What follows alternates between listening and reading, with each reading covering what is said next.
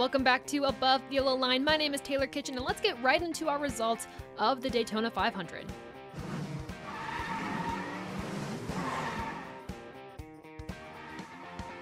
A 13-car crash in the second overtime is what ended the race under caution. Stenhouse was just barely ahead of Logano and was named the victor of the 500.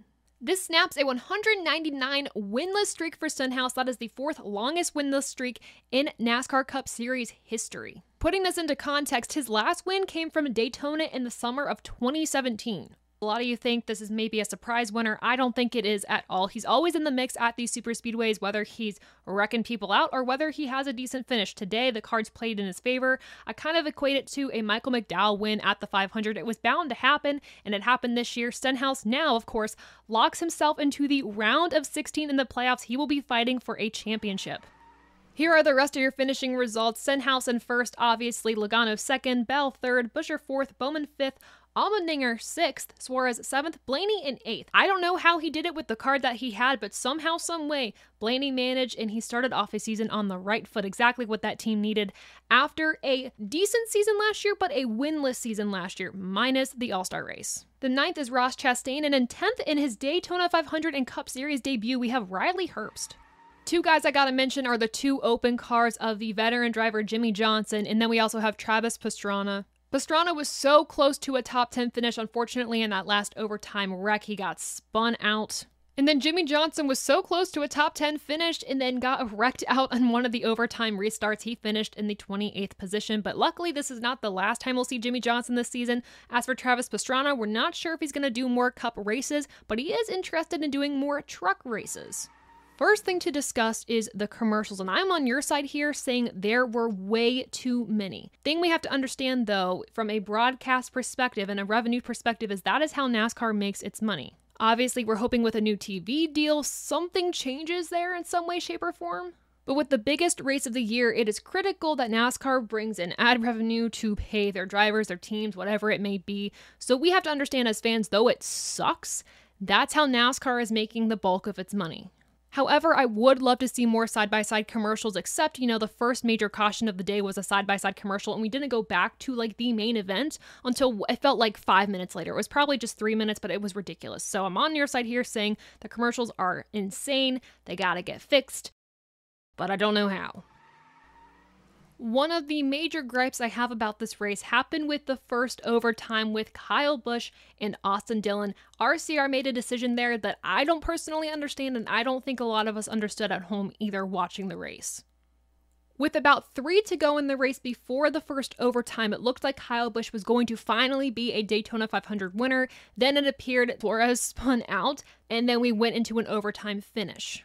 And at that moment, I was mad for Kyle Busch. I know Kyle Busch was mad. In 1998, he said on his radio, that would have been the win. If you just raced back to the flag, he would have been your victor of the Daytona 500. But now how we do the overtime restarts, we were going back racing a green-white checker restart. At that point, you would have thought, well, Kyle Busch would have lined up just right in front of Austin Dillon. They would have pushed each other to the victory. But what they did instead is Kyle Busch took the high line, Austin Dillon took the low line, and they went on the restart, and then Kyle Busch went in front of Austin Dillon. In my opinion, what they should have done is they should have controlled both the lanes until the final lap, where then Kyle Busch, if he was able to, went in front of Austin Dillon and he pushed him to the win. I'm not sure why they did that crossover as the green flag waved. I'm not sure why he just didn't wait until that last lap. But for me, that is what lost RCR the war. They had a great weekend. Kyle Busch, though he did get wrecked out in the duel and had to go to a backup car, showed incredible speed. Austin Dillon was pretty speedy all weekend long. They had the Daytona 500 in their back pocket, were not able to do it though. And all this to say, if we would have been green until the end before Suarez spun out, this would have been a classic Daytona 500 that would probably be one of my favorites I've ever watched. It was a battle between the Fords of RFK and the Chevys of RCR battling for that 500 win. That would have been poetic. Unfortunately, though, it did not happen.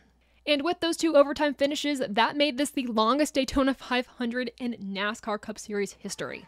It's time to wrap up this recap by naming our filter time MVP and by rating this race above or below the yellow line. The filter time MVP has to be Ricky Stenhouse Jr. I mean, that single car team getting themselves a Daytona 500 victory and locking themselves into the round of 16 trying to fight for a championship. That's a Cinderella story if I've ever heard it. So Ricky Stenhouse Jr. and that team getting the filter time MVP award of the week.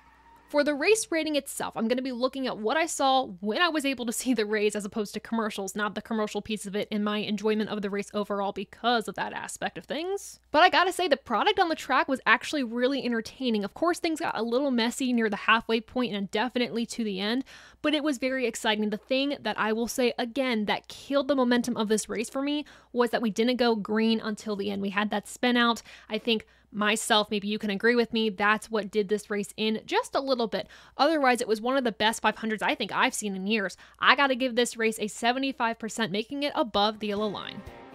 So those were our fast thoughts of the race. What did you think of the Daytona 500 though? Leave your comments below and make sure to like this video. Also make sure to check us out on all our social media platforms. Links in the description below, plus a promo code for your first order on the Filter Time website.